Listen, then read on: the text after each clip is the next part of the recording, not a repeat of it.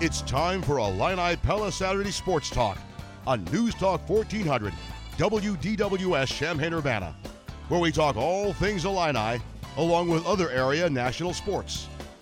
Join the program by calling 217-356-9397 or send a text to the Castle Heating and Cooling text line 217-351-5357.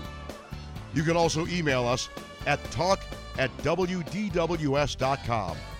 Now, here are your hosts, Loren, Tate, and Steve Kelly. Good morning, everybody, and welcome to Illini Pella Saturday Sports Talk. Kicking off a busy day sports-wise here in Central Illinois. We're with you until 11 o'clock this morning. The Sports Doctors, Dr. Tate, Dr. Kelly. If you folks have any frustrations you'd like to share with us on Illinois football or basketball, we will take your calls, 356-9397. Illini basketball team in action this afternoon. Volleyball in action this afternoon. There's a lot going on over on that part of campus today, Mr. Tate. Yeah, and I think that volleyball has relieved some of the tensions and disappointment of the football and basketball season so far. I just think that there's a chance to concentrate on something that's very positive, and I'm optimistic about today as well.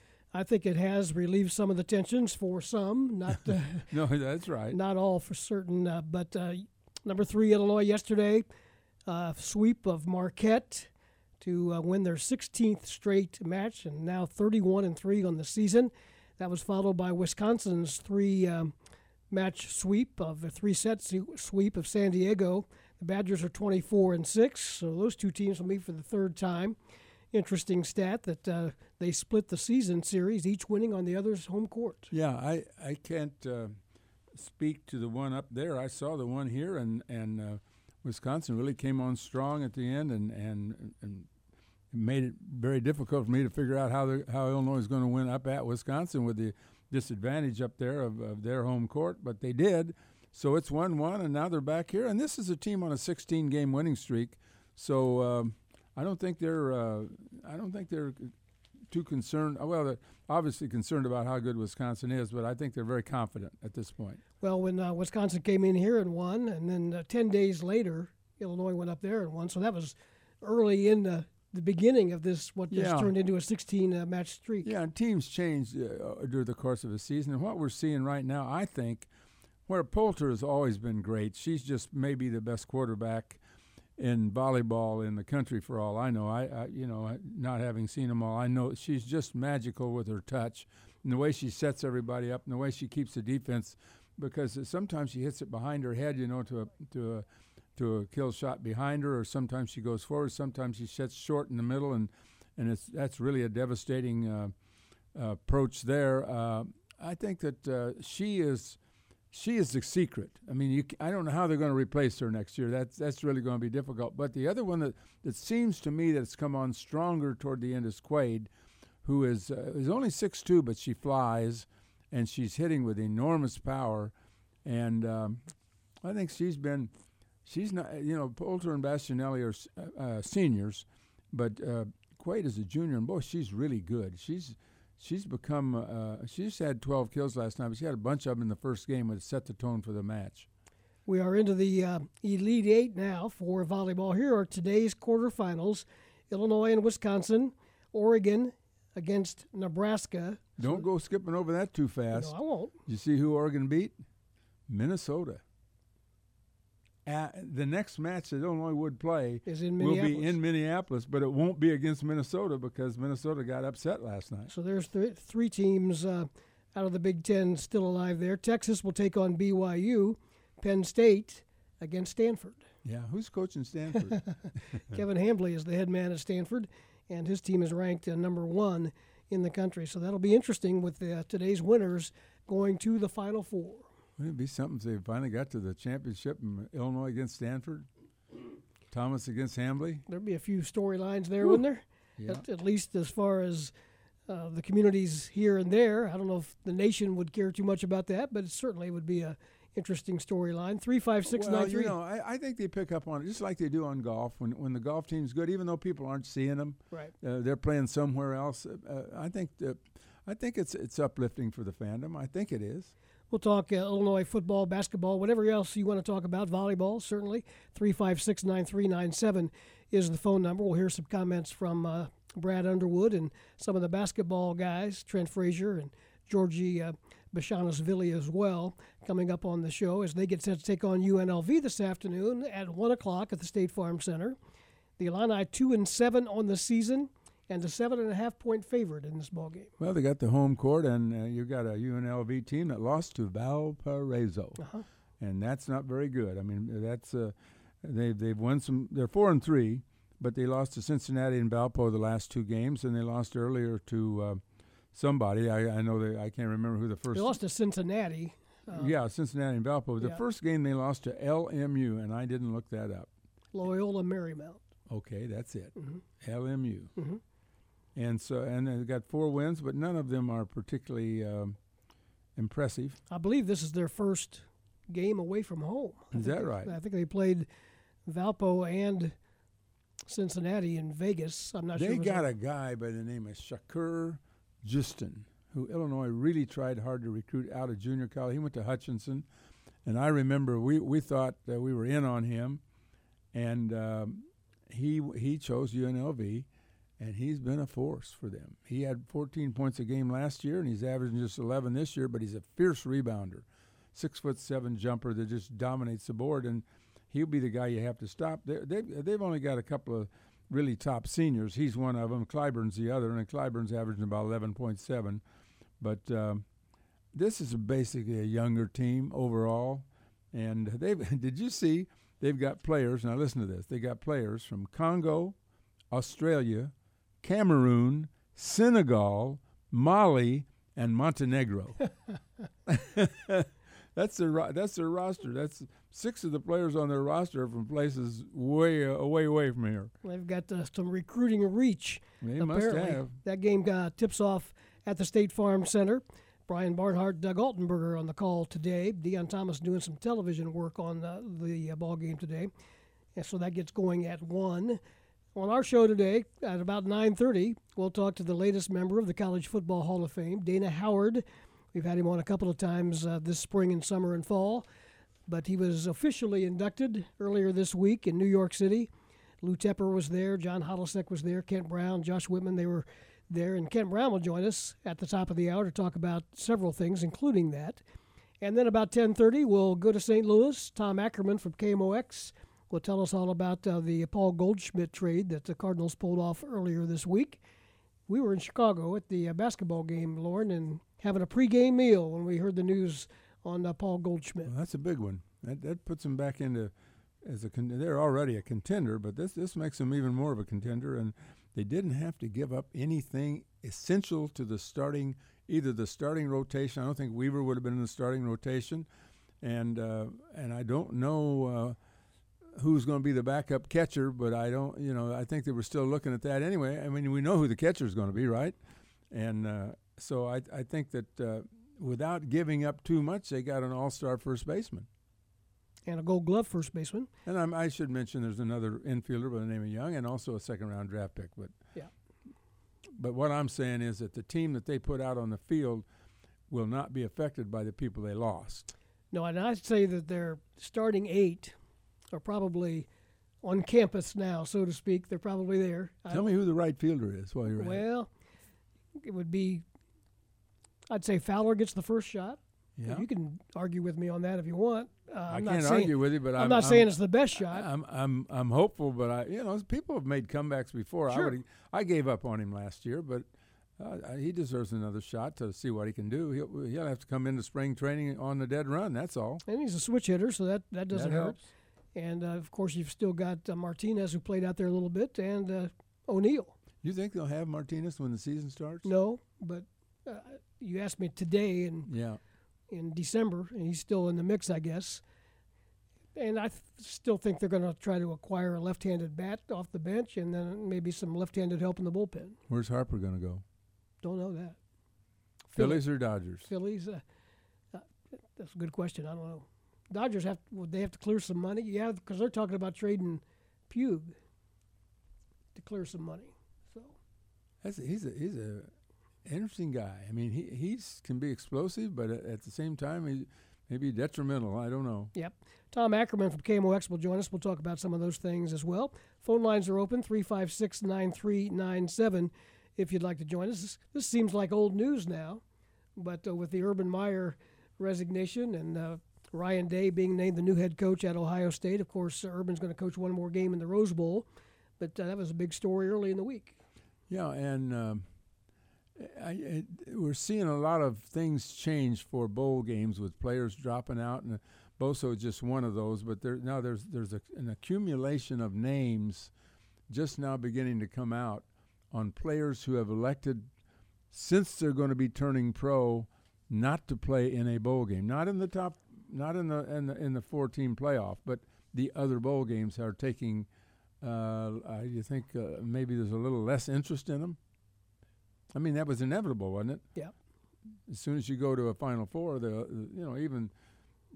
old Rose Bowl, which you've got Washington playing Ohio State. Well, Washington isn't going to draw much of attention nationally. Right. And the Heisman Trophy will be awarded tonight. Yeah. In New York City. Yeah, Murray's going to get it, isn't he? I think he might. 3 quarterbacks in the running there. So we'll see how that goes. Back to Illinois basketball quickly. If you looked at, I know you have, but I don't know if the fans have, looked at the rest of the December schedule. It's kind of interesting. Games on Saturday, but none during the week. Saturday. Yeah. And a part of that is finals. I get all that. Yeah. And that will enable Brad Underwood to get some more practice time in. Hadn't had much practice time as far as putting new things in. Well, They've all been game preparation. He made the point that now they know what to look for, now what to work on, because they don't have any false sense of security based on a lot of wins against easy teams. They've lost to good teams, and now they know what the problems are. Well, I don't know if they can solve them, but they know what they are. We knew the schedule was tough. Oh, yeah. It turned out to be tough, and I think the fact that Illinois is favored by 7.5 today has something to do with that schedule. Well, it's something to do with the fact they played a couple of those top teams so close. I mean, they came within if they could have hit a 3-pointer at the end against Gonzaga, they could have won the game. And the same thing was true in the last game. So, it's coming down to the wire, and they've had some games where and then they also had some games where they got blown out. So, I don't know what to think. They got 4 games left in the month of December before the restart of the Big Ten season. If they could win those 4, they'd pull up to 6-7.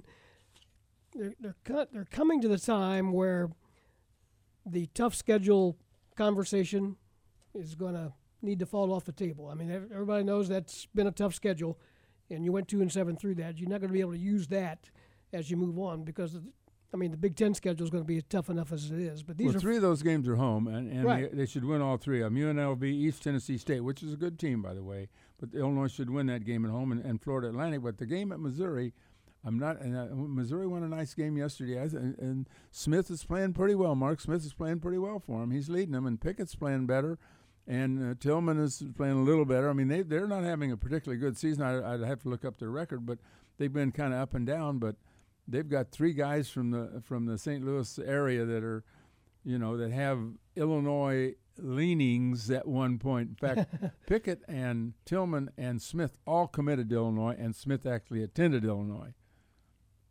Here, just to show you how things go, you said you don't know what their record. You know what I did? I punched in Big 12. I still have to keep track of where teams are anymore. Yeah, I know. I was going to look at that's a tendency we all have. And I'm not happy with the way that conferences are spread around. I think it's confusing to everybody. I mean, where's Texas A&M? Are they really in the SEC? Come on. They're in last place in the SEC. What's West Virginia doing in a Midwest conference? Right. I mean, what's Rutgers doing in the Big Ten? And before you come back at me and say, well, Illinois is in the same boat as Rutgers, well, at least we're geographically. We may not be athletically up to snuff, but if it wasn't for Rutgers, Illinois would have about the worst record of any team in terms of winning basketball and football games. I think they're tied right now for this academic year. Missouri is 6-3 on the season. Mm-hmm. Speaking of... But they haven't played anywhere near the schedule. Go ahead. Speaking of conferences and things like that, you sent me a story this week that I read about the Big Ten maybe reaching out to Oklahoma and Texas. There's always been that undertow of interest in Texas. And in the past, and I'm going back quite a few number of years, when Texas was kind of looking around and thinking of going to the Pac-12, the Big Ten was very interested in Texas. But there were some problems down there that if Texas left the Big 12 or the Big 8, may have been at the time, I'm not sure, that it would disrupt that conference so badly with the other Texas teams in there that the legislature down in Texas didn't want that to happen. So they were kind of, building a wall and saying Texas needs to stay in the Big 12 or the Big 8 at the time. And I think that now maybe there's and by the way, that would be several years in advance. That's not now. Right, sure. This would be something when new contracts become available, when the situation is different. And if they took one team, if you took a Texas, you'd have to take another team. And right now, with the way Oklahoma's playing football, they would be a catch, just as Nebraska got in the Big Ten because of football. Only because of football, no other reason, not basketball, not academics, nothing. It was purely football, a football decision. We are off and rolling. Speaking of football, one other note, Mike Locksley introduced a day or two ago as the head coach of Maryland. How do you think he's going to do there? I don't know. Can Maryland's had a pretty good recruiting class this year, and they think that they feel that Locksley can recruit that area better than anybody. Yeah. And that's why he was hired, by the way, because of his recruiting bill and the fact that he's offensive coordinator at Alabama, which has got a pretty good football team. And he was named the top assistant in the country. That's right.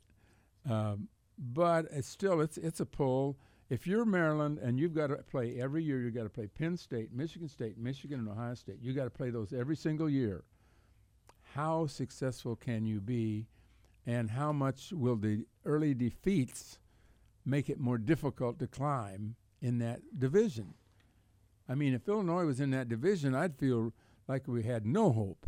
In the Western Division, you at least know that you have a chance to compete against Purdue and Northwestern. I mean, I know they're better now, and I know, but you still feel like they're reachable. It's doable. It's the reason Purdue could keep Brom. If Purdue was in the East, Brom wouldn't be at Purdue. He wouldn't be. He sees the West as a chance, and I'm suggesting something here that may not be 100% true. I mean, but it seems to me that it was a factor in Brom's decision not to go to Louisville. And you can correct me if you don't think I'm right. No, I think there's probably something to that. I think he feels like he can win. He feels like he can beat Minnesota. He feels like he can beat Wisconsin. He feels like that if they could get Purdue rolling, that they have a chance in a division without Ohio State and without Michigan, without Penn State. Come on. Here's a question for you. If the Big Ten takes Oklahoma and Texas, which one do they put in the West? Oh, my goodness. Because they probably realign and Oklahoma, again. Yeah, would you see Texas in the East with Ohio State? Yeah. Of course, good question, Steve. Well, that's something I'm sure we can figure out. You know what? That's so far off, and I don't think it'll ever happen. I mean, I understand that there are inquiries that way and interest that way and talk that way. Of course, I would have told you a few years ago that Nebraska wouldn't be in the Big Ten either. If you asked me, I would say, no, not Nebraska. And I don't know if they've been a great addition. They're okay. I don't know how much they mean financially. Right. Need to take a break. 9:19. Illini Pella Saturday Sports Talk, off and rolling. Love to hear from you. 356-9397. Back with more after this.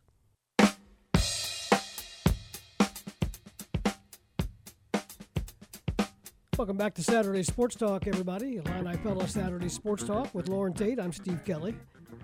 Loren said, listen to this.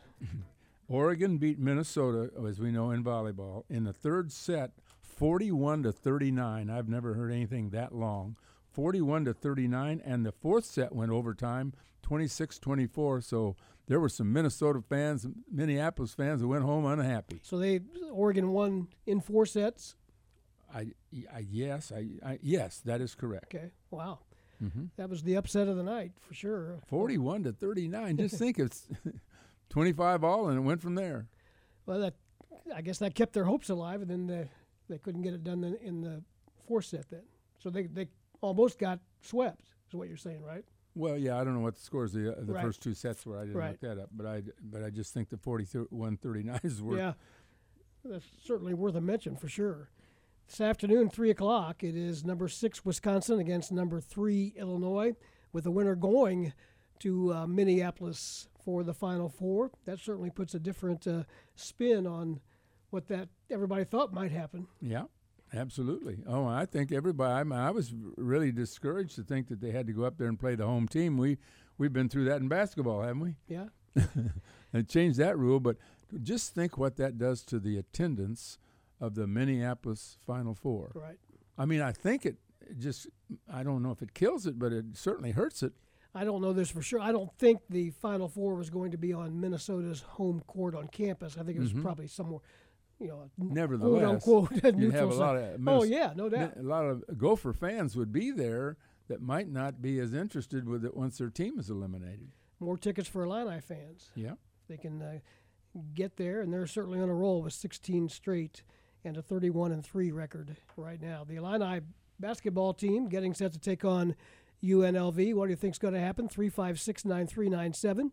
If you'd like to give us a call on that. Illinois 0-2 in the Big Ten, and with a chance now to maybe get some wins going into the restart of the Big Ten season.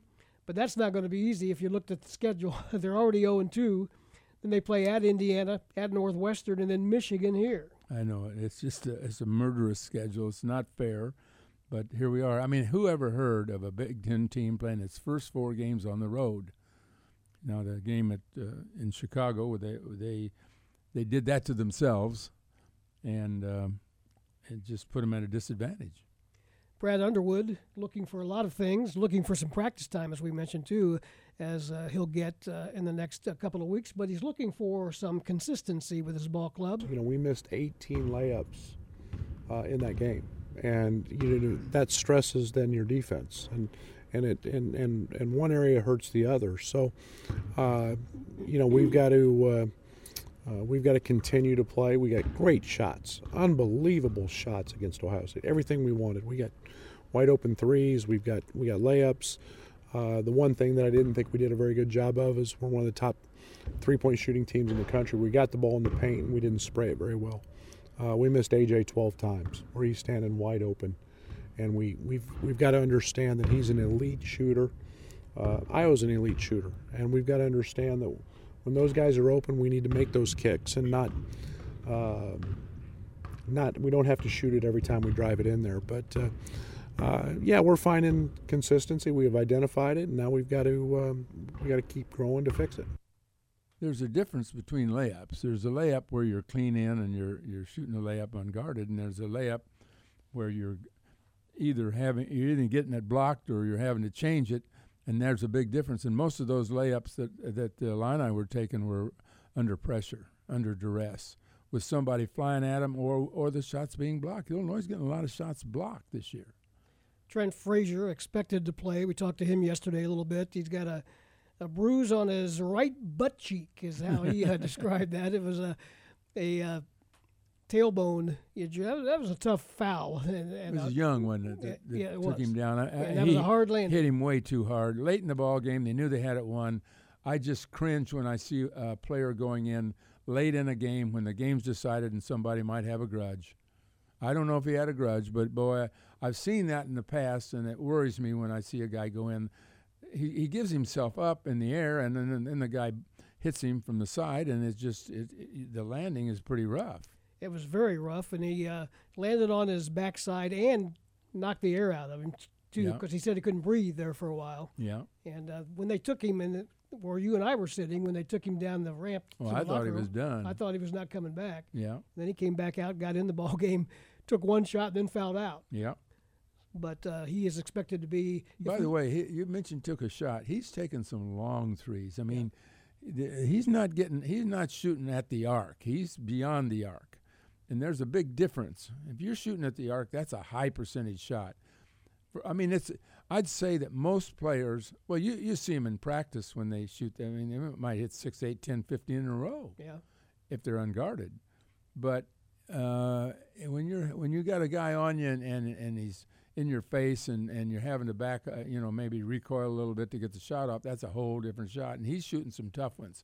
The one he shot that you mentioned was way too long and didn't come close. Yeah. It looked like he had a tired or a hurt back because it came up barely glazed the rim. But we depend on him for so many points, and yet he's not easy. It's not easy for him to get open because other teams are placed him number one in their defensive thoughts, and they're getting help on him all the time. And that's why in some cases Jordan might be open, and they do need to consider when you drive in there. That's an important thing to do when you drive in, to be able to be aware of where other people are, because you can kick out to an open shooter.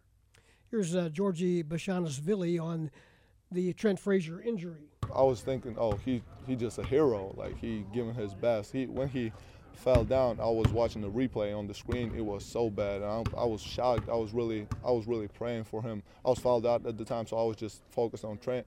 I was really praying for him that he's not injured. So when he came out, I was really, really happy that it's nothing really serious.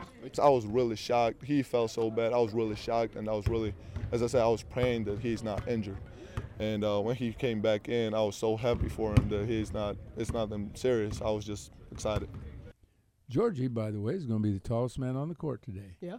When they start out, at least. All those guys from all those places, they didn't have anybody over 6'9". No, this is an athletic, running, jumping, modest size, without a back to the basket center team. And this is a team that Illinois should be able to handle, because they don't have that dominance in the post, like a Wesson for Ohio State, for example, who hurt Illinois.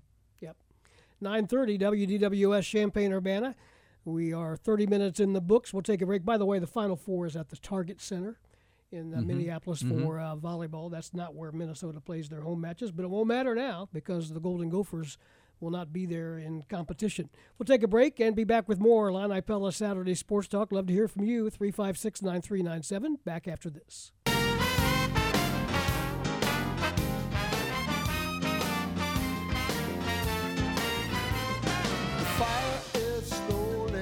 And welcome back to Saturday Sports Talk, everybody. Illini Pella Saturday Sports Talk with you until 11. Loren Tate and Steve Kelly. Phone line is open, 356-9397.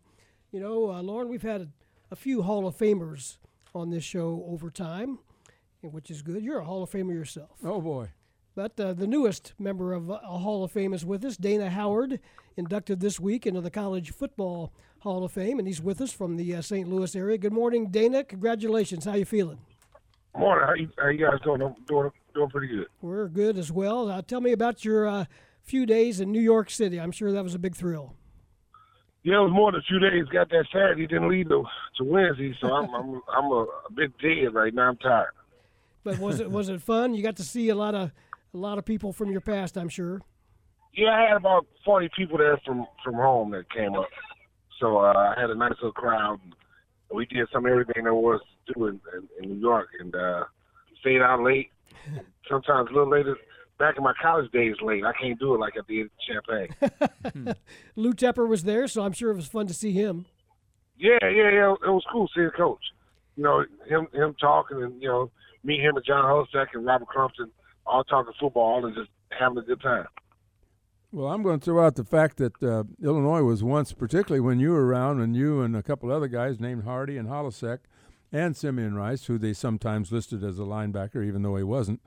But Illinois was kind of a linebacker university at that time. Dana, it's where are the linebackers now? What happened? Man, I have no idea. I'm sure Lovey's trying to get them somehow, some way. Actually, I spoke to one guy, I guess in Texas, the other night. When I try to help best I can, and I think his name was Shaman or something like that. That they're recruiting. I had a good conversation with him the other night while I was there at the house, and so hopefully we're finally getting those type of guys to come there. We hope so. You weren't the fastest guy that ever came along, but you had 1 million tackles. What was the secret to your ability to get tackles? It was a want to. I just wanted to do it. Well, it had to be more than I want to, but I can't do it. Come on, Well, it had to be more. But for me, it was a want to. I mean, I just love to tackle people. I just love to, make a tackle and dish out a little pain. That's how I was. I mean, I knew that on the football field I couldn't get in trouble for hitting somebody. So Well, I think you had a level of physicality that was a little different than some of the linebackers we see. I mean, you were big enough and strong enough. I mean, I see some of our linebackers get caught up in the wash, as what I say. When you see they get blocked. I mean, you didn't seem to get blocked like that. I mean, maybe that's why I'm asking about your secret. Well, I mean, as far as at the line of scrimmage, it was just more so just being able to read my keys. Okay. One thing we did do more than at least I can say I don't know if we did this. We worked on the little things, which were our key reads. Coach Kosh used to always tell us it ain't about the big things; it's the little things that matter. The little things like taking the right first step. Because once you take the wrong step, then that's when that offensive lineman gets the opportunity to get on you and block you. But if you take you do it right, you read the small keys, you make it to every tackle. How much of it was the defensive lineman in front of you taking out potential blockers? Was there some of that too? Well, yeah. I mean, there was some of that as well. I mean, I can't say it was all me because I mean those guys did a lot for me. And the crazy part was the guys up front. I mean, probably wouldn't have started at a Michigan, Ohio State, Iowa, but they started at our place. And, the Chad Kofas of the world, those guys. I mean, Chad Kofa was like 6'7" and 250 pounds, but he played like he was Big Daddy Dan Wilkerson. You know what I mean? Yeah. So, it was just, like I said, it was a want-to. Some aspects of the game, it's not always the most talented person. It's just a guy that has a want-to attitude, Well, tell me where we are today with Lovey, and I know you know Lovey well, and you talked to him. Gave up 63 points in 3 games, including to Iowa. What's the answer? Well, I mean, for me, this is how I look at it. When I was there, we had what's called bridge. Where we got guys who were borderline guys academically, but they were talented football players. And they were able to get into university. And, those are the type of guys that they, groomed and, they might get in a little trouble every now and again. But on the football field, they'll take that ignorance and make it special. Nowadays, we don't have bridge anymore at the university. They got rid of it. So now we're getting guys who are, just a little bit above average and trying to make them into superstars. I mean, so I don't care who you are. You can be Lovie Smith. You can be, you can be Belichick. I mean, it's going to be hard to make these guys, do what you need done. So for me, I would like to see bridge come back, and that would help our basketball team. That would help our football team because we could get a lot of those guys who we're missing. We had. I mean, I'm not bragging, but we had guys who, would just fight at the drop of a dime. You just be somewhere and they just punch somebody. not that it's cute. Not that it's cute, but, I mean, the mentality of a football player is he's always aggressive. And I just don't see that. I went to practice, I think it was like a year and a half ago up in Champaign. I just happened to be watching practice. And I saw the offensive line and the defensive line tussling. It wasn't fighting, it was tussling. It was just basically like they're slapping each other in the helmets. And the coach just said it real loud, break it up. And they broke up. I'm looking like, what the heck is this? Because if you want to fight, you're going to fight. I don't care who it is telling you to break it up. You ain't breaking it up. So I guess my moral to the story was, after practice, I came up, I came to the huddle, and I asked everybody, I say, hey, just do one thing for me, guys. I say, let me, when was your last fight? When was your last actual fight? Like in the last month, year? And nobody could raise their hand. All of them were looking like, we don't fight. I say, exactly. Because this is what this is every day out here. It's fight. So, I mean, these are your teammates. I ain't saying hurt your teammates. But what I'm trying to say is you got to have a tough mentality. And I don't see that. I see a bunch of guys out here that are nice guys. We can't win with nice guys. I mean, now somebody might beg to differ, but I'm just telling you how I grew up and how I played. I mean, if you want to be tough, it's a mentality. You know, well, there's no tackling. There's no tackling in practice. How much tackling did you do under Tepper in practice? Well, we worked on our tackling. It wasn't like we actually took them to the ground, but we worked on form tackling, how to tackle. Guys nowadays they just throw their shoulders into people and think that's a tackle. And you know, if the guy runs by them, they're like, "Oh man, I missed a tackle." Well, you didn't tackle him because you never wrapped him up. It's about wrapping up. You have to use your arms, use your butt, you know, and drive your feet. That's how you make a tackle. You don't just throw your shoulder into people. But you know, everybody wants to play like they're playing on Sundays. They don't understand the guys on Sundays don't know what they're doing either. They're just getting paid a lot of money. Talking to Dana Howard, what about the recent rule changes as far as tackling and targeting and things like that? Do you think those are good things, and do you think you could play today with that set of rules? Yeah, well, I could play, but I'd probably have about 200 less tackles than I have in my stats because you know I did a whole lot of horse collar. That was a staple of mine. Somebody I knew was a little faster than me. I grabbed him from the back of the shoulder pads, and that was a tackle. Or you know, I mean I lay with my head a lot, so you know, because not with my head, but more so my face there. So it was always helmet to helmet because I saw what I was tackling. So my helmet was coming first. So yeah, I mean I think I could play, but it would be a major adjustment. All right, Dana, we just wanted to catch up with you and say congratulations. It's been a pretty big year for you. College Football Hall of Fame. Now you're in the Illinois Hall of Fame as well, and well-deserved. And we appreciate you taking time to visit with us once again. No problem. I appreciate it, guys. Yeah, we'll talk to you soon. All right, take it easy. You too. That's Dana Howard with us from the St. Louis area this morning. Hall of Famer Dana Howard. 9:42. Make it 9:43. We'll take a break. Phone line is open, 356-9397. Back with more Illini Pella Saturday Sports Talk after this.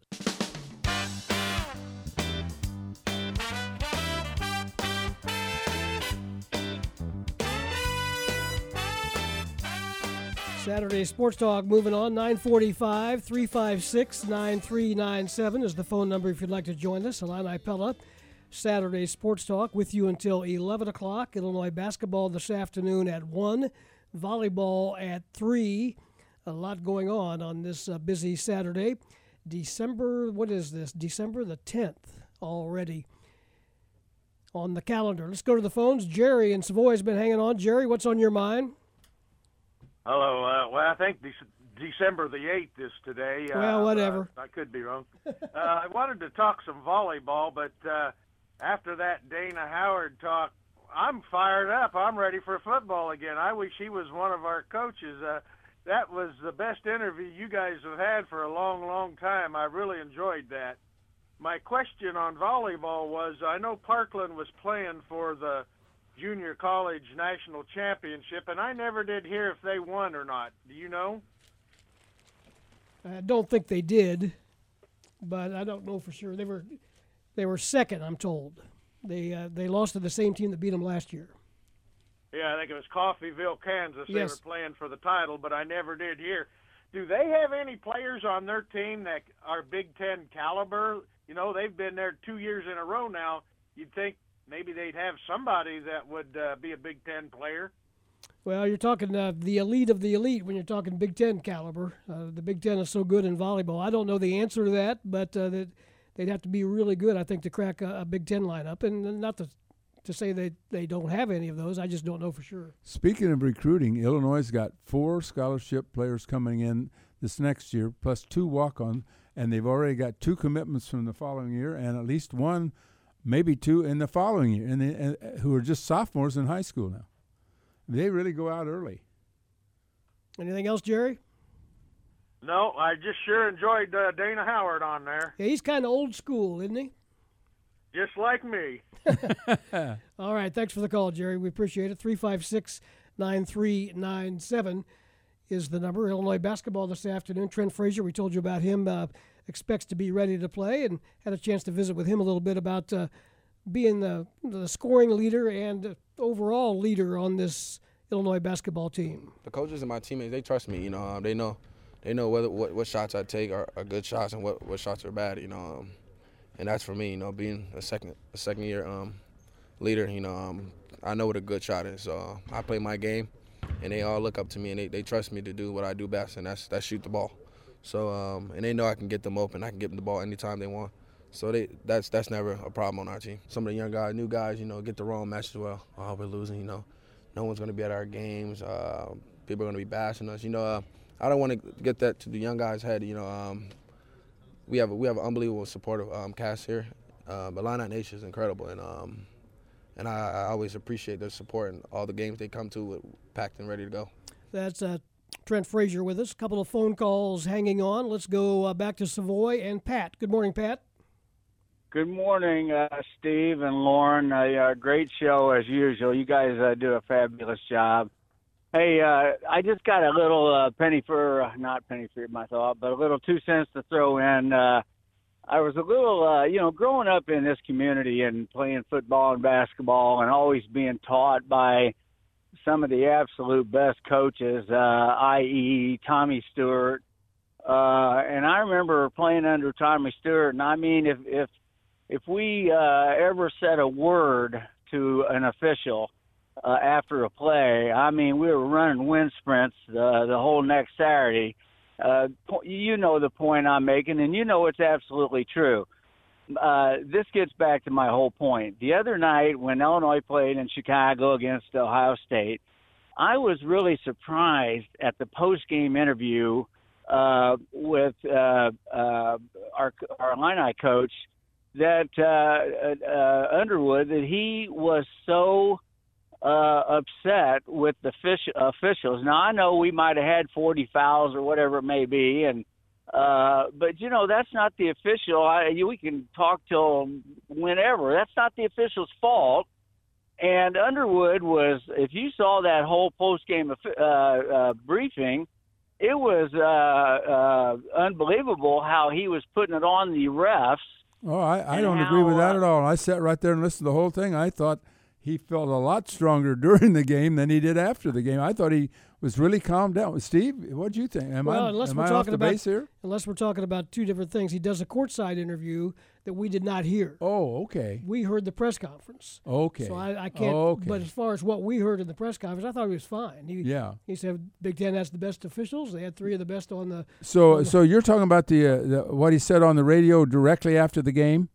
Well, no, Loren, what I'm saying is, when I'm laying in bed at 10:30, 11 o'clock, watching on Channel 3, they gave a clip of Underwood post-game show where he was just irate with the officials and how bad the calling was. Really? And he had a look in his eye that he was just bound and determined that that's why Illinois lost that game by 10 points. And he said that we're going to have them officials again, and we're going to deal with them just like we dealt with them tonight, and arguing every call. And I'm telling you, it was embarrassing. It brought me back to my Tommy. It was embarrassing. If you want to look back on Channel 3's film and see, he really made it was. I don't think it set well, in my opinion. It didn't speak well for the University of Illinois, a fairly new coach, 2-3-year coach, to go off on the officials like it's the officials that didn't win the game. Okay, well, we get your point, but the interesting thing to me is that by the time he got to our press conference, there was nothing like that. Nothing. I mean, I was surprised that he didn't say more because I knew how mad he was. It was obvious how mad he was on the sideline. He was almost on the edge of getting a technical, although the other Holtman got a technical, didn't he? Mm-hmm. But I think that he's like a lot of coaches that after they have a chance to cool down, they take a different approach to it. I'm surprised. What you're telling me is a total surprise to me. Yeah, Loren, I'm really surprised that there wasn't more made of this, because I told my wife after this, I said, you know what, growing up with Tommy Stewart and well, I can't really say Lee Caboodie, because Caboodie was different than Stewart, of course, but I told my wife, I said, if Tommy Stewart would just roll over in his grave if he heard someone criticize the officials like Underwood was. I mean, it was just. I know the. Well, I know we've got your point. We got your point. We understand. Okay, I'm just I'm just saying that, we did not see that because what you're talking about is we were at the game. What you saw was at home, obviously. Exactly. Okay, and what I'm saying is, it might have been Channel 3's, their interview with him. What they took out of it. Good enough. All Thank right. you. Well, I don't want to criticize the coach, but because I'm a loyal Illini fan, but I don't think that's the path we want to go down. All right. Thank Pat. You. Thanks for the call. Appreciate it. Let's go to Decatur. John is with us. Hey, John. Good morning, gentlemen. I got 2 or 3 things to say, and then I'll just let you guys reply to them. First of all, I don't think I've ever seen a coach be so irate with referees and not get a technical. I mean, wow. It was just unbelievable. Well, do you know what he was saying? No. I don't either. I mean, obviously. I mean, his expressions, he was really irate. Oh, he was unhappy, but you don't a technical guy because he's unhappy unless he says something. Yeah. And I don't know what he said, but evidently he didn't say the key word. No, he must not have. Okay, and the other thing concerns referees also. I don't think I've ever seen a basketball player play basketball like Georgie and going up, putting their arms around referees and talking to them. I mean, he's suave, and what means a lot because, you don't get a technical. And what's he saying to him? I mean, he's saying nice things to him probably, but it doesn't help. It doesn't prevent him from fouling out, though, does it? No, it don't. But it's really nice to look. Okay, my real question is, tell me about the cylinder rule. Georgie and I think it was DeMonte had a guy cornered out center court, and I know you got your pivot foot. Okay, your cylinder's got to be on your pivot foot and go straight to the ceiling. Now, how big is that cylinder? That guy at one time took a step that was probably 3 foot wide to where he was almost at the center line. Is that cylinder going up from both feet or just from the cylinder? It goes straight up. From where? Does it go up from right from the pivot foot or the other foot that steps out that can pivot? That's a judgment. Move? It's just a judgment. Okay, so if he's spread out 3 foot and Georgie comes up to his pivot foot and straddles over his pivot foot because he's stretching out 3 foot the other way, then he comes back up. Now Georgie is in his cylinder. Is that correct? We're not officials, man. I don't know, but I can't. I'd have to have a more clear understanding and be able to see it. I don't know I don't know. On your text line, can you get pictures? I'll send you a picture. Okay. I don't know. I don't know if we'll be able to answer it then. We're not going to be officials then either. Take a look at it. I'll send you a picture. Take a look at it and just tell me if this offensive guy then stands up, then Georgie is in the cylinder. But when he's spread way out, boy, it's a pretty gray rule. Well, as is the block charge. I mean, that's a hard one to call too. Okay. Hey, John, thanks for the call. Appreciate it. Go ILL. You bet. Bye. John listening in Decatur here on Illini Pella Saturday Sports Talk, Illinois and Nevada, Las Vegas, this afternoon at the State Farm Center. That'll be followed by Illinois volleyball just a couple of blocks away at Huff Hall. That's sold out, but there is going to be a watch party if you're at the State Farm Center for the basketball game. When the basketball game is over, you can stay and watch the volleyball on the big screen if you would like. So a lot going on. We'll hear more about that and other things pertaining to the U of I athletics, including the Hall of Fame ceremony in New York. Kent Brown is going to join us here to kick off the second hour of today's show on December the 8th. I didn't even know what date it was, but I knew it was early in December. The 8th, the 10th, When you're semi-retired, dates don't matter, do they, Loren? 4 days. Don't know what day, and every day's Saturday. If you folks have been thinking at all about replacing your windows and doors, how about a trip to the Pella Window Store at 1001 North Country Fair Drive in Champaign?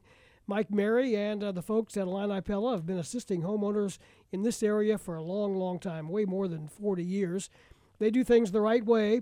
A lot of things for you to consider when replacing windows or doors, things like security, comfort, and convenience.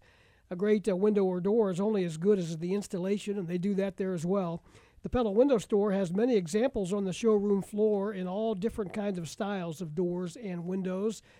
They're at 1001 North Country Fair Drive. They're open today until noon, and their Monday through Friday hours are 8 to 5, or you can check them out at PellaofChampaign.com. Mike Mary and the boys at the Pella Window Store as well. They also have a location in Danville. Let's squeeze in another phone call here before we hit the top of the hour.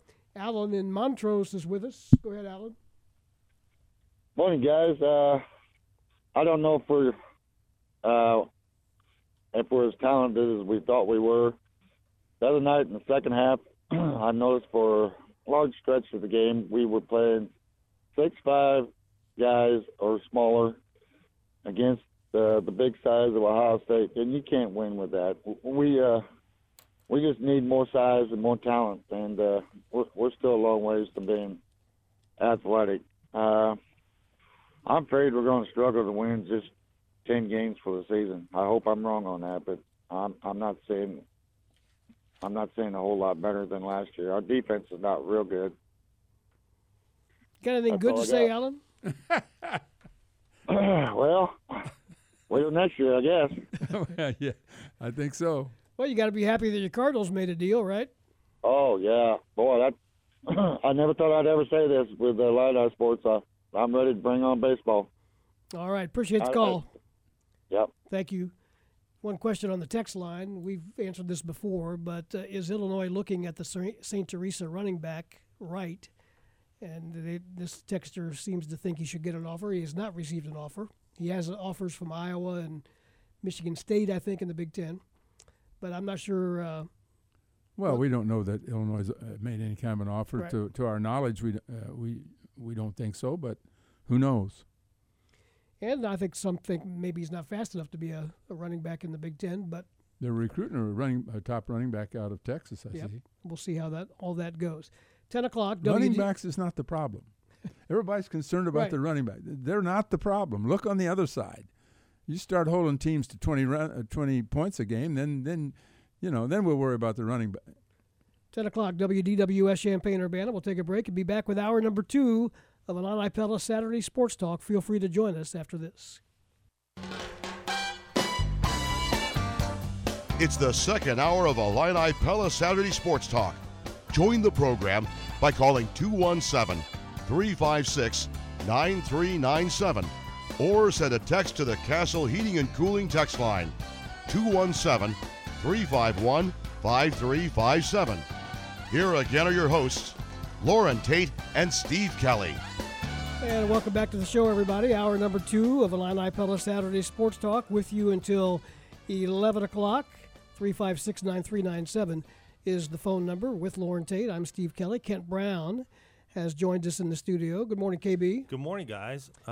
Just ground rules. I can't talk about a cylinder rule. I'm not going to talk about the Cardinals for sure. Yeah, we knew that. Okay, and I can't talk specific recruiting about anybody. Other than that, we're about recruiting. We're wide open. I can tell you that this is a big weekend. There's a lot of really good players on campus. I heard you had 9 guys that have already committed to a city. Probably. I don't know what the exact number is, but this is a weekend where a lot of the committed guys are here for their official visits, and there are several people who we're recruiting who are here for official visits. There's stories out about guys that are still wavering, not Illinois, but guys wavering all over the country. You change coaches, and the next thing you know, guys waver, and sometimes they come back to the same school, but there might be some players out there right now that are committed to other schools that you can actually recruit. Well, I tell you, I think coaches would tell you that, the commitment is a big deal. Yeah. And then now the battle is holding on to them because, some of those other schools see that you're the only competition. You're not competing against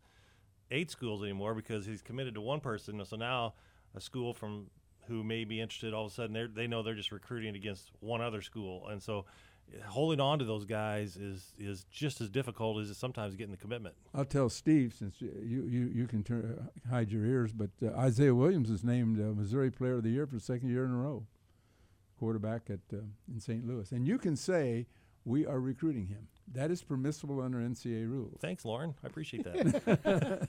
Well, I know you want to avoid it as much as possible. Well, one thing he can tell us is about that Minnesota volleyball match last night. Yeah, you guys were talking about that. So I read a little bit this morning, and I heard about it last night. I wish I'd have seen it, but I think the score was somewhere in the mid-30s, 38-37. Minnesota is in the second set. So Minnesota was up 1-0, and the player from Minnesota did a pancake to save it right off the floor, and there was a set and a kill by one of her teammates that, in their minds, ended the set.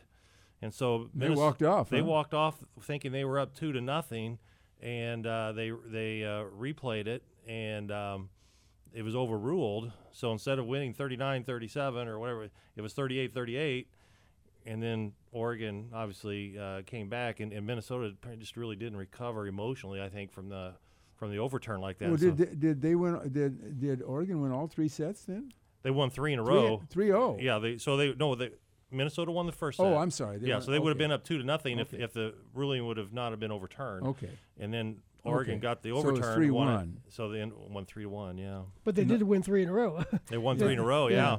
And the last one, I think, either the last 26-24. Was 20. That was overtime too. Yeah. So a lot of emotion in these volleyball matches. Even yesterday the scores weren't particularly close. There's a lot of energy and a lot of emotion, and a lot of those players, they know they're playing. They're obviously you're really good teams if you get to this point in the season, and the players are really good. And there's a lot of seniors who are playing in their final game, and they're leaving it everything they can out there. And so it's that way in every sport, college sport, when you get to postseason play like this. The unique aspect is that in these matches, some of them, like Marquette and like Wisconsin, have one great player at the net who is just unstoppable. No matter who, if she gets it in the right spot, it's a kill. But they can only be there half the time. They can be there for 3 rotations, and then there's 3 rotations they can't be there. And that's the big difference. I think Illinois takes advantage of that because they don't have Quay's really good. Yeah. But they don't have one that they just depend on entirely, like we saw Marquette with Ali Barber, and then Rosenthal was the other really tall player they had, and Wisconsin's got the 6'8" player who's an all-state player in the state of Illinois, and defected across the border, but I mean, your discussion with Don Harden a week ago, I think it was a week ago. Was really interesting, and that's the truth. There's no other sport that you have to take your best player out of the position where they're best at. Except for hitting baseball is probably the only thing, because you can't bring up your best hitter every time. You can't go to there's an order, right? Yeah. It has to get around. But other than that, I mean, we can't bat Goldschmidt every time. He said he wasn't going to talk about Coach. Now that he's on that team, I can't talk about it. Kent Brown is with us, and you talked about emotions at this time of year in volleyball. It's going to be up pretty intense this afternoon, isn't it? It's going to be unbelievable, and it's very unfortunate that the timing, and this is television driven, and which is great for the sport to get national coverage like this. So obviously our basketball game starts at 1 o'clock, and volleyball's set to start at 3.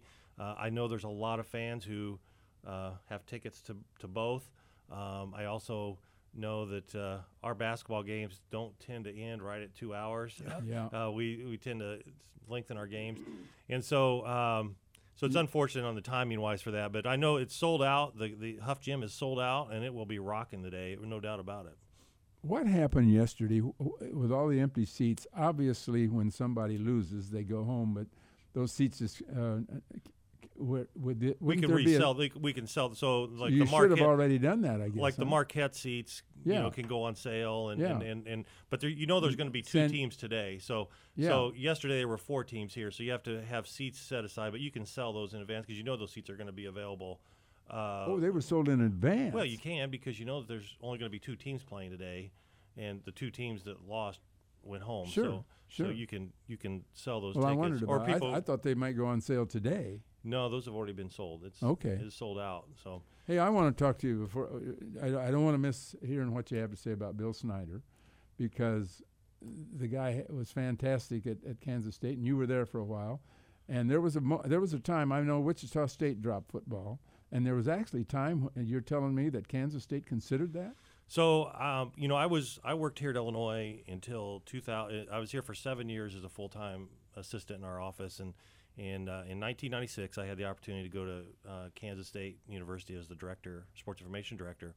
And so in 96, when I got there, Bill, it was his 7th season. He had begun in 1989, and the administration, the AD who hired him, Steve Miller, had gone on and had worked at Nike, became one of the top executives at Nike after that.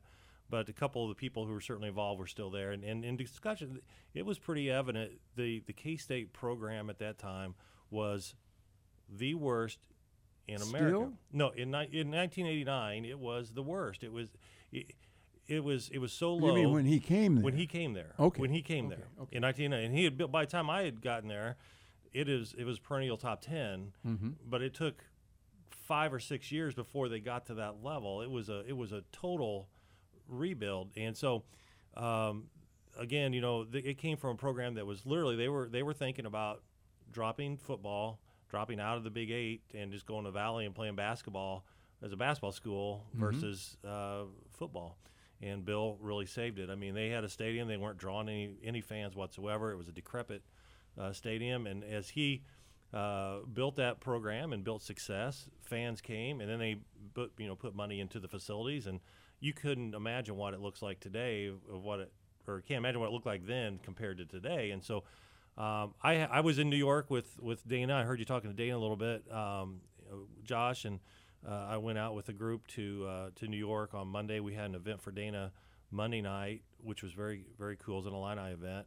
And then Tuesday is the National Football Foundation event, and it's where they introduced the Hall of Famers and several other awards at that night. And so I was really wanting to see Bill. It's been several years since I've talked to him in person, and so I happened to get on the elevator and rode down the elevator with Bill and his wife, and it's been years, and so it was I would say a 5 to 8 minute conversation, but just a quick catch up. And I thanked him for everything that he did, and not for just personally, because it was 19 years ago when I left there, but what he's done for the state of Kansas, the city of Manhattan, the university. It's unbelievable to realize what he meant to that area. And but I will say that Bill has really aged. He went through some cancer scare. He's going to be 80, right? He will be 80, and he certainly looks like he's really aged. He's really well. That first of really all, hard. Coaching takes it out of you. It does. It's a high stress. It's a high stress sport, and physically, it's yeah. And I did talk. I had about a 20-minute talk with Sean, his son Sean, who's been the associate head coach and special teams coordinator there for several years. And when I was there, he was the operations director, and I've played softball with Sean, and so I've known him for quite a while. And they're just all very. They realized that it was such a special time with Bill at that university, and they're all kind of waiting to see what direction the university is going to go on hiring a new coach. And there's always a lot of speculation that that Bill was holding on to try to get Sean that position, and I really don't know if that's the case. It wasn't my place to ask those questions, but Bill, a unique individual who no one can probably put a real price on what he meant for that community. Was it true that junior college recruiting was the key to it? Well, there's no doubt that it really helped. So Kansas State has an open enrollment policy. They did when I was there, and that meant if you had a high school degree or a junior college degree, you were admitted. And the junior college program in Kansas is very vibrant, and a lot of kids go there. Maybe they have a problem somewhere around the country, and they end up going, and so the league there is very competitive. Mm-hmm. And Bill did a great job of recruiting junior college players who really fit what he wanted to do and could get in and were productive. And if you look back, I mean, there's some great players that went through there that started out or ended up through a junior college program. So he was able to use that. And there's some other. I think you and I have talked about this. There's some other. Fort Riley is right nearby. Fort Riley has college level classes that people can take, and so a lot of times kids would be taking classes at Fort Riley and pick up 3 or 4 hours here and there, and when they needed them, and so it's all legal certainly, but it was all an advantage that they have that maybe a lot of places don't have, and Bill Kansas hadn't been able to take advantage of it. Bill, Kansas did not take advantage of the junior college like Bill did, and I don't know what the admission standards are there. They may be a little different, but that's a Kansas has not been able to certainly been consistent at all like K-State was. Do you have any idea what they'll do for that position? I'm following it just like anybody a fan would. Looks like they're headed towards something maybe this weekend or early next week. They've got some. There's been some names pop out, but it would be totally speculative. I'd be guessing just like any other fan. So it's always interesting this time of the year. There's a website called footballscoop.com, and so I watch it every day because you see where assistant coaches are going and head coaching rumors, and they tend to be pretty reliable on their information, and so I'm watching that just like a lot of fans are and a lot of coaches. It's funny, everybody watches that stuff to see all the movement that's happening. Visiting with Kent Brown, I want to hear more about the Hall of Fame ceremony this week in New York. We'll do that. We need to take a break at 10:15. Illini Pella Saturday Sports Talk. Back with more after this.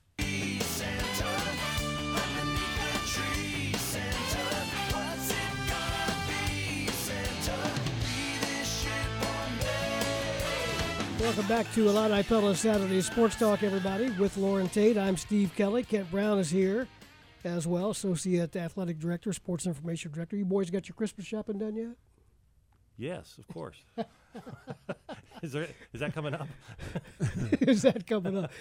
November was one of the busiest months ever, and December's starting off that way, isn't it? It this time of the year, for those of us who work in college athletics, specifically with football and basketball teams, when there's about a 2-month period when everything is on top of each other, and you have it's a lot getting ready for a football game every week, every Saturday, and then you add 2 and sometimes 3 basketball games in the middle of that. I mean, there's just a lot of stuff going on, and we've added volleyball home matches. Now, I don't do a lot of specific stuff with volleyball. I'm helping out a little bit, but Libby Knight is the primary contact. But yeah, there's a lot of stuff going on, but that's why we got in sports. It's a lot of fun, and it's a lot of moving parts. What has volleyball meant to Illini fandom in your view, this success run? Well, I think, and I've said this a lot in the last few weeks, the Illini fan base gets behind a program when it's successful, unlike almost any other in the country. It's unbelievable.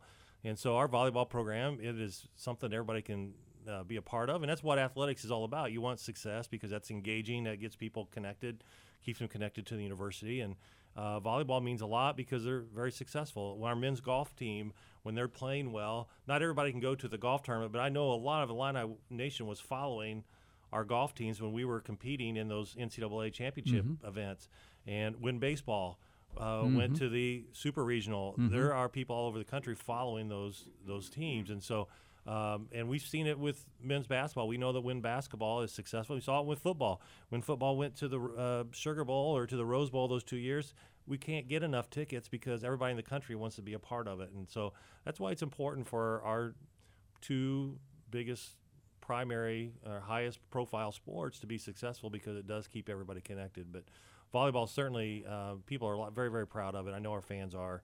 And you can see that group that comes to those matches, match after match after match, how excited they are. And these are people that when they were younger, volleyball was nothing, nowhere. Yeah, but it just wasn't. It probably wasn't, and yet I'm talking about the older fans. Yeah, but 30 years ago when I was a student, I mean, we were playing at Kinney Gym. I mean, you had to get there an hour because there's only 1,800 seats in that place, if you remember at Kinney. And if you didn't get there an hour beforehand, you didn't get a seat. You were locked out. And when those good teams in the late 80s, and so it was just starting to take off at that point, and with Mike Hebert. And but yeah, our fan base is very passionate, and they're very loyal. Volleyball would be one of the teams that would benefit from a new hockey stadium, would they not? Yeah, if that's if they end up being what we do, volleyball would be one of the teams playing there. It's you kind of have that balancing act. I mean, the atmosphere that we provide and that is provided by our fans at Huff is unlike almost any other place in the country, and so it's such an advantage. And so would that carry over? Maybe. Yeah. Thered be more seats, but everything else would be nicer. The locker rooms and the training room and the practice courts and things like that would all. So, those are all parts of it. I mean, we all have an arms race in terms of facilities, and that's one that would affect a lot of sports. Illinois football now has 17 representatives in the College Football Hall of Fame, with Dana Howard going in this week. Tell me a little bit about. You talked about visiting with Bill Snyder, but certainly that was not all you did there. There's a lot going on. Tell me about that experience. Yeah, it's a great weekend. The National Football Foundation holds this annual recognition dinner, and then there's other meetings that go around it because it is a who's who of college football, and all the television representatives are there. Every athletic director in the country is there. Every head coach, a lot of the top assistant coaches. It's a place where when ADs are looking to replace a coach, oftentimes they'll meet in New York because they know that's where everybody's going to be. And so it is a black tie affair, and it's, I would guess, 800 to 1,000 people, and the tickets aren't cheap. Only Loren would be able to afford that in our group right here. And so it's a big time affair. And so it was very. So they recognized the Hall of Famers. They recognized the top scholar athletes in football, and then the Hall of Famer this class was all recognized and introduced to the group. Now, one of the things I did want to mention, we had another Central Illinois connection, Jason Seaman, who is a hero from Mahomet. Went to Mahomet Seymour, went to Southern Illinois, played football, teaches in Noblesville, and if you remember, took down the shooter, took a bullet to save his kids, and so. The National Football Foundation offers a gold medal award every year, and Jason and the high school teacher in Parkland, Florida, who lost his life, were both recognized Tuesday night as well. And so I had a chance to talk to Jason afterwards, and what a great young guy. And I think he's, this has been realizes the impact he's had on so many people, and so very proud that. The 217 area code represented there with Jason, and happy for him and his family and his wife about what they've done. I was good, but the event itself, I know when you were talking to Dana, John Holisek was there. Yep. It was great to catch up with Lou Tepper.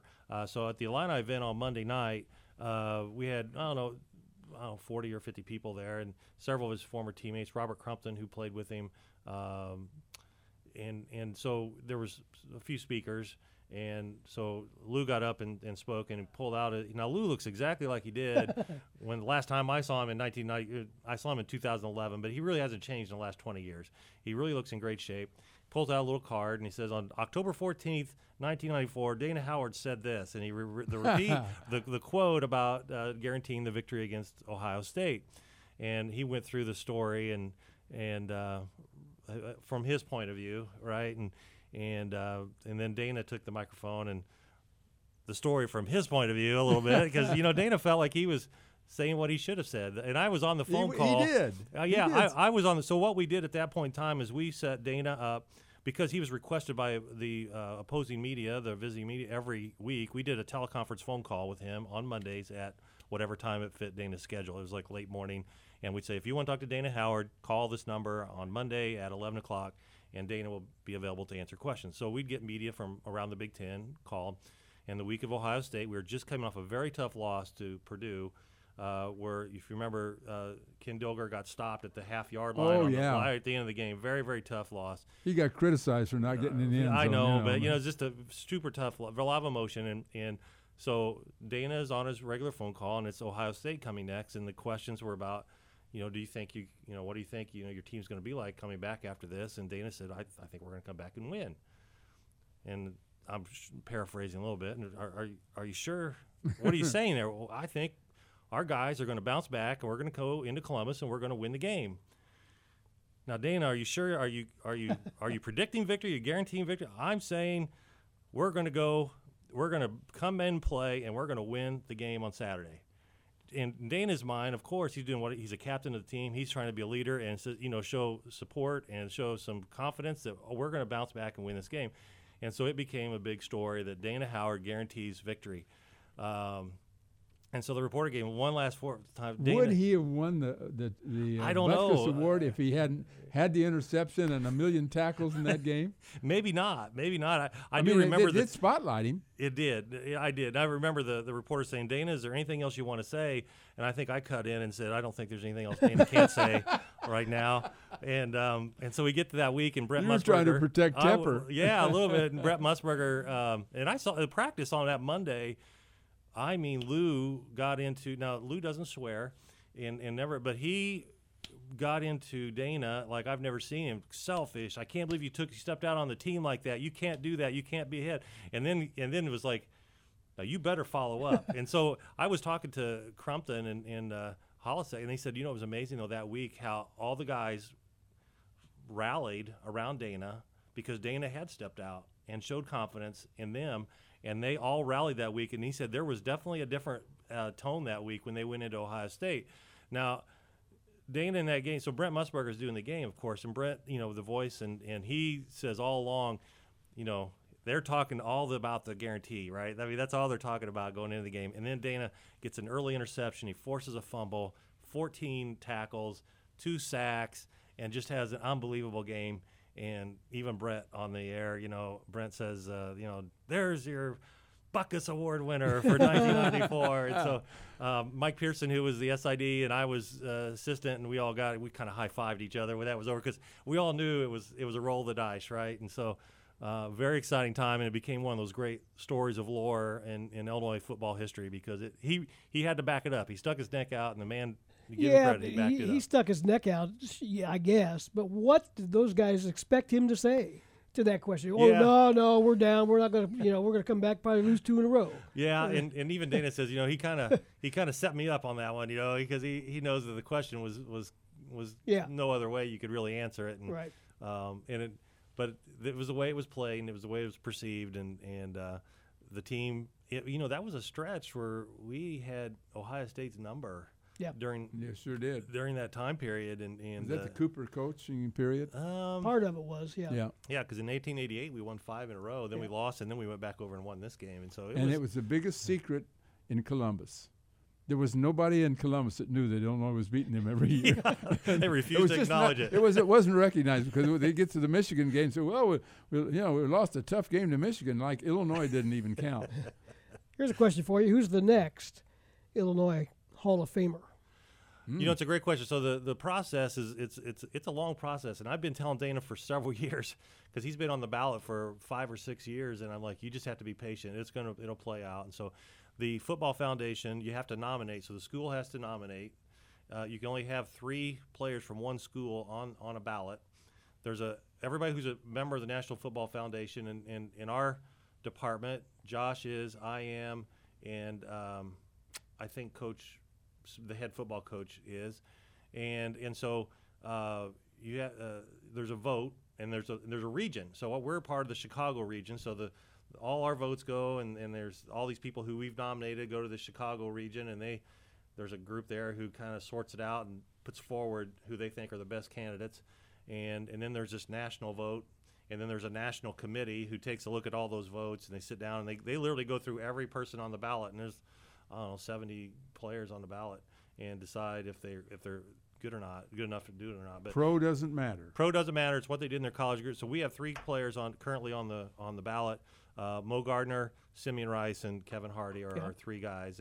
And you also, to be eligible, you have to be a consensus All-American. So I saw Dana was quoted a story. He threw out Jeff George's name. Jeff's not eligible because he wasn't a consensus All-American. He was the number 1 pick in the NFL draft, but he wasn't consensus All-American. So there's some.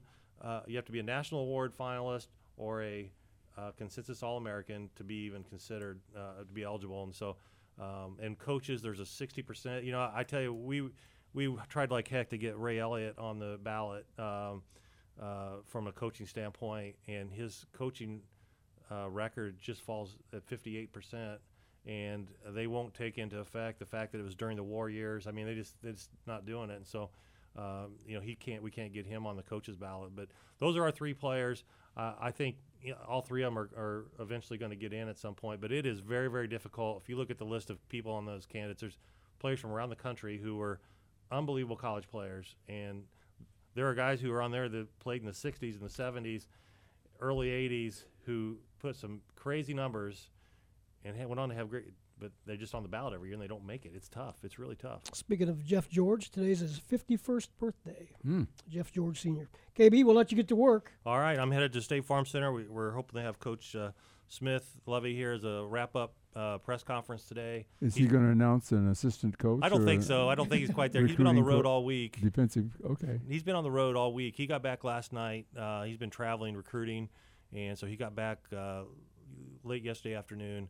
And I know they got a lot of recruits in, so there was a time that looked like it fit. So he's going to hopefully we get started around 11 o'clock with Levy. Then we've got the game at 1 o'clock, and then volleyball at 3, and keep on rolling. Yeah, so we get down, take a breath at some point about 5:30. Thanks, Kent. Drive slowly. We've got Tom Ackerman from KMOX coming up next, and we're going to talk about the Gold. You can listen to that on your way. I may have to go to Sirius XM on the way down. Kent Brown, everybody. It is 10:32. We're back with more Illini Pella Saturday Sports Talk after this. Stay with us.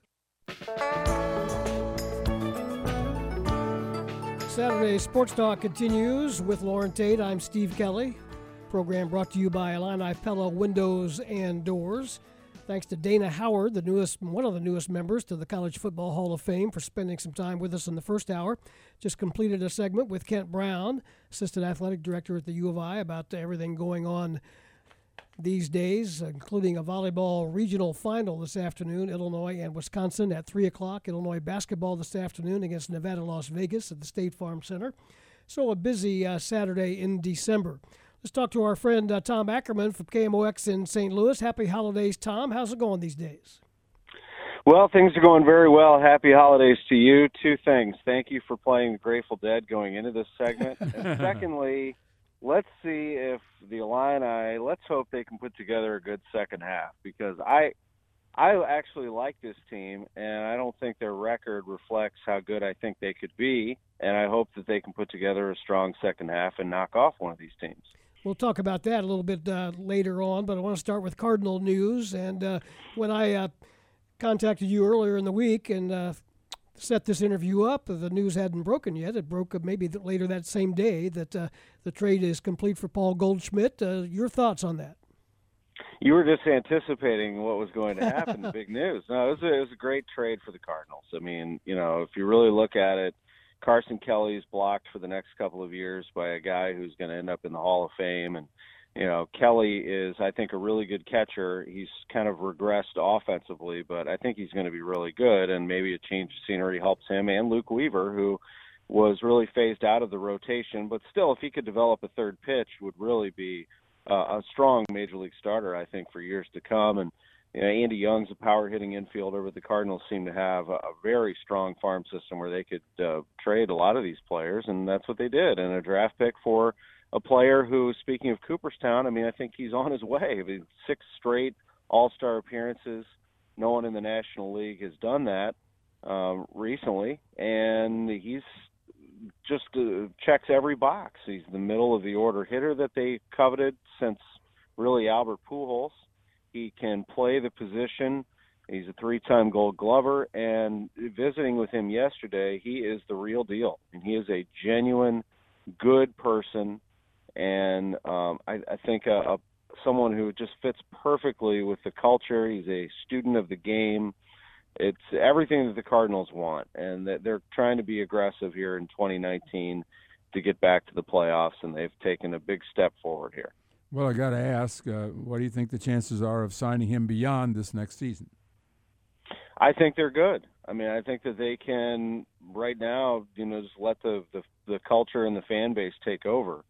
Within minutes yesterday, so he had his news conference yesterday at Busch Stadium, and then we pulled him into our studio just down the hallway to do an interview with us, and sat down with him and chatted with him for a good 10-15 minutes, and I was really amazed by his answers to questions like, why do you love baseball, and answers, where he said baseball is a metaphor for life, and you go through a lot of ups and downs, and through failure you learn, and it was just an incredible conversation with the guy. And then he walks out of the studio, and waiting in the hallway just happened to be there they're the luckiest tour group ever, was a group of 4th and 5th graders that just swarmed him, and he started high-fiving and took a picture with them, and I thought to myself, what a great moment for these kids. And then I thought, aha, St. Louis already in the recruiting process. It's hard to, when you're a player of that caliber, it's hard to imagine a player not thinking about the possibility of free agency and what you could draw. But I don't know that he does, honestly. I don't know that this is that type of guy. I think that he just wants to be in a place where he can flourish, where he can be part of a community, where his family can be comfortable, and St. Louis certainly would set up well. I don't think that the Cardinals will rush into it, and I don't think the Goldschmidt will rush into it. I think that the whole thing will sort of play itself out, and the Cardinals will watch and see how he performs. I would anticipate he performs very well. And then at some point in the middle of the season, you circle back around and say, so what do you think? And is this something that could work? The Cardinals have used that approach in the past with several players, and it's done very well, most recently with Matt Holliday. And who's going to be the right fielder? Mr. Kelly here tells me that Fowler's going to get another shot or deserves another shot or should get another shot, but is that realistic? And what do you think? Well, I mean, Dexter Fowler makes about $50 million left on his contract, and that's going to be hard to move a player like that. Nobody's really going to take on that kind of money based on what he did last year and what he projects. But I think the Cardinals still think that they might get something out of him, and so I would anticipate right now, if you looked at who's the right fielder today, if the season started today, it is Dexter Fowler. He's still on the roster, and Jose Martinez is still on the roster at the moment, so he would project as an option in right field, and so would Tyler O'Neill. Now, those latter two could be traded. There's always that possibility out there that they could be attractive to somebody if you're looking for something in return. To benefit your bullpen or your offense. If you're looking for the left-handed bat that you covet, those last two are not it. Dexter is a switch hitter and provides some left-handed ability there, but we just didn't see a lot last year. So perhaps they're banking on the fact that he could roar back and have a decent year in 2019. At the same time, I think you do need to look for a left-handed bat, and whether that's somebody who could spend some time out in right field also, or come off the bench and be effective for you, that's, I think, where the Cardinals' focus is. Now, Bryce Harper, he's out there, and I think that everybody just assumes that the Cardinals are completely out on Bryce Harper. I don't think that's the case. I think that they will probably meet with Harper in Las Vegas, just as every other team seems to want to, and just sort of be on the periphery of it and see how the market develops. And if that were to work in the Cardinals' favor, then maybe they would make a run, but I doubt it at this point. I think they got the big bat that they need, and they don't need to chase Bryce Harper, but just sort of keep an eye on that.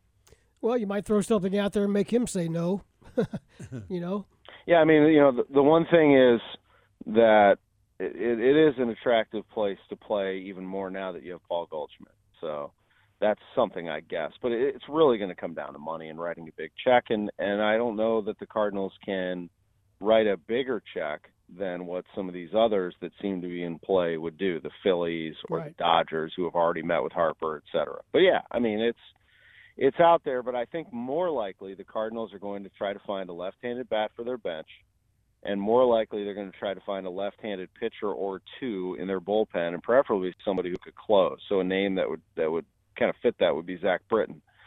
Andrew Miller's another pitcher who is very effective from the left side. I think that the Cubs will probably look at one or both of those also. So it's going to be interesting. That's really as the winter meetings kind of gear up here in Vegas next week. I think that's where the Cardinals are really focused on. Another couple of minutes with Tom Ackerman from KMOX in St. Louis. Going to switch you to college basketball. The bragging rights game coming up in a couple of weeks down there. Tell me what you've seen of the Missouri Tigers thus far. I see they're 6-3 on the season. Well, see, here again, I think this is what Illinois is going to do. They'll win the game today. They'll play a complete game. Then they'll start to pick up some momentum, and then they'll beat Missouri at Enterprise Center. It always seems to happen. They get it going. You're like, I don't know, how good is this Illinois team? And then they come out and play their best game of the season against Missouri. But now this Missouri team's good. I think that they are still trying to figure out who they are after losing Jonte Porter. It's a big loss. Jonte was going to be one of the more versatile forwards in the SEC. He can do a little bit of everything. He was going to be a much better player than the one that you saw last year, and he was good last year. But taking on a more leading role, his ability to pass, rebound, shoot, all that stuff is out the window because now he's out for the season. So you lean on Mark Smith to sort of develop, and the former Illinois guard, I think, has found a nice home, and he can score. There's no doubt about that. He can do those things for you. But really, the player, and Smith had 14 points last night, and kind of, what he's doing, he's been efficient. They've been able to spread the scoring around and spread shooting attempts around. There's not one player on this Missouri team who's going to take, 12, 15 or so shots. I mean, you're talking more like 8 or 10 kind of across the board. And the one player who's been very efficient, I think, early on is Jeremiah Tillman, and maybe one of the more important players. The problem that Tillman has is he fouls a lot, and he still does it. And, yesterday, early in the second half, he committed his third foul. You got to take him out of the game. They won the game against Oral Roberts pretty handily, but they've got to figure out a way to get Jeremiah Tillman out of foul trouble. He's a very good forward for them. If he does stay in the game, I think they're a much, much better team. Kevin Puryear is kind of that versatile player, more experienced that you need and that needed to step up with Jonte out. And then just overall, their guard play. You need to see more offensive production out of players like Watson and Pinson, some of these younger players that they want to see step up and hit some big shots, along with Mark Smith and Jordan Geist. The Missouri team is good. How good can they be, I think, is still out there. Well, I think it comes down in the Illinois game, who avoids fouls the longest or who fouls the quickest is going to lose probably. Illinois got the same problem, and maybe more severe than even Missouri. But have you ever seen a team play another team that had 3 guys that committed to Illinois playing on the Missouri team? In fact, one of them even attended here. I mean, Pickett and crazy. Tillman and go ahead. Yeah, it's crazy, absolutely. And as soon as Mark Smith transferred to Missouri, I said, "Oh boy, the bragging rights game just got interesting." And then, of course, when he was made eligible, that made it even more interesting for this year. Yeah, that makes for a little more spice. I just love that game so much. I've been going since I was a little kid. I mean, way back, to the early '80s, to those Norm Stewart, Lou Henson battles, and I am just excited to see this year. It's always a great atmosphere, and you're absolutely right. Because of that electric atmosphere, and for a lot of these players, it's their first time playing in it, your adrenaline is up and your tendency to foul goes up. Playing under control and patient kind of goes out the window in this game. It can be a pretty wild, especially first half, and sometimes, a different shooting background, and you kind of get into it a little bit, try to figure out what's going on. It seems like every year Illinois gets off to a great start in this game, and then Missouri's engine starts to fire a little bit in the middle of the game, and it's too late. So we'll see kind of where this goes, but I think no matter what the records are and where they're ranked, it's always a highlight on the St. Louis sports calendar. And it always seems to be a highlight for Illinois fans because they show in strong numbers every year, regardless of where that team is. That's Tom Ackerman, KMOX in St. Louis. Always good to visit with you, my friend. We'll do it again soon. My pleasure, and we'll see what the Cardinals do next. I think they have a few more moves left in them. Well, if they do, you'll be hearing from us. Absolutely. I'll be on. All right. Thanks, Tom. We appreciate it. Tom Ackerman, KMOX in St. Louis. Need to take a break. We'll do that and be back with more after this. Join us later today on this Saturday, 11:30 for Illini Game Day, 1 o'clock tip-off, Illinois and UNLV at State Farm Center today. 10:51 on Illini Pella Saturday Sports Talk here on DWS. Let's go back to the phones real quick. Marty, I'm going to tell you, we're a little bit tight on time, so let me know your thoughts. Is that your way of telling me I'm long-winded, Steve? Well, not necessarily, but when you call in the last 8 or 9 minutes, it's I know. a little tough. Good show. Interesting thing about to happen, I think.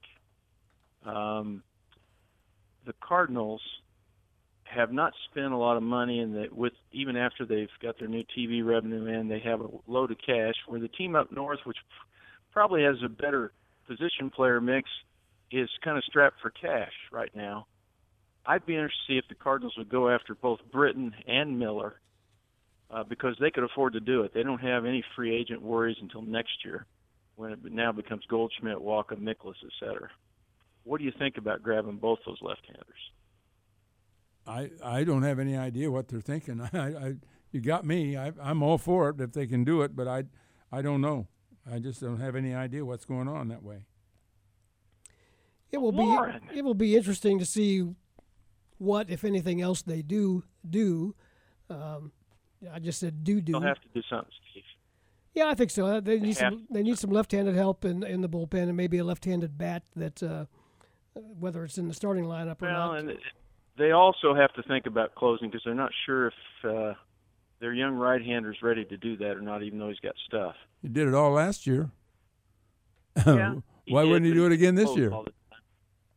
Well, things change from year to year. It's kind of like basketball and football. Guys especially relief pitchers, don't necessarily do the same thing every year. That's true. That's really true. But I like to have you bring a guy up from Class A to pitch in the major leagues, and he does well. I wouldn't know any reason why you should feel negative about it. I like him. I like him a lot. But I'd like to get those two left-handers out in the market, figuring one of them might have an off year, but one of them won't. Anyway, just a thought, and I like where the basketball team's going if they can teach people not to foul. That's a big problem. They're working on that, believe me. Hey, Marty, thanks. Good to hear from you. They're young. Bye-bye. You bet. Maybe squeeze one more call in. Eric in Champaign. Hey, Eric. Hey, morning, guys. Just a quick question. I noticed in the local news the Jacardier Wright was the player of the year in the local area, but doesn't have any offers from Illinois, but other Big Ten schools. What's the story with that? Don't know the back story on that. Don't know if there was any offer or not. Apparently there's not, but don't know what the situation is, what the coaches might think. But I know that Iowa has been on him for quite a long time. I think some folks might be looking at him not necessarily as a running back. So I'm not sure what the situation is here. And obviously if you ask a coach, they really can't tell you at this point. So I guess we'll just kind of wait and see what happens with that. Okay. All right. Well, thank you very much. Yep. Not much of an answer, I know, but it's really. If it isn't a defensive tackle, I don't care. I said that every week. Until we get defensive tackles, it doesn't matter. If you get whipped up front, you can't win. That's what somebody asked me if they were recruiting somebody. I can't remember who it was, but I said, does he play defense? Otherwise, we're probably not real interested in him. Tell me a little side story, a little backstory on the basketball coach at Nevada, Marvin Menzies, the coach of UNLV, was former at New Mexico State, and when Lou Henson's down there several years ago, he asked Lou to help him, and they met extensively, and Lou attended practices, and it was I think the last year that Lou spent a lot of time down there all winter with that basketball team, with that New Mexico State team, and so they worked together. So Lou knows him really well, Marvin Menzies. We'll see how it goes. Nevada, Las Vegas is 4-3 on the season. The Illini 2-7. That game at 1:00 this afternoon. Need to take one final break. We'll take that and be back with some final words after this. Stay with us. And that next Illini basketball action comes up this afternoon at 1:00. Our pregame coverage begins at 11:30. Of course, Illinois volleyball this afternoon as well. The Illini, the number 3 seed in the tournament, takes on number 6 Wisconsin. 3:00. Both teams winning yesterday in sweeps, 3-0 sweeps. Illinois beat Marquette. Wisconsin over San Diego. Also news this week of Illinois basketball alumni naming a scholarship in honor of Lou and Mary Henson. That's a nice story. A couple of former players involved in that as well. Larry Lubin, one of those guys involved in that. So a nice scholarship being set up in the name of in the name of Lou and Mary Henson for basketball athletes to come back and finish up their degrees. That's going to take care of things on Saturday Sports Talk, brought to you by Illini Pella. Thanks to Dana Howard for joining us for a few minutes. Kent Brown spent some time with us, and we talk Cardinal baseball with Tom Ackerman as well. On WDWS, Champaign-Urbana, for Loren Tate, this is Steve Kelly. Appreciate you listening, as always. Have a good weekend, and we'll talk to you again soon right here.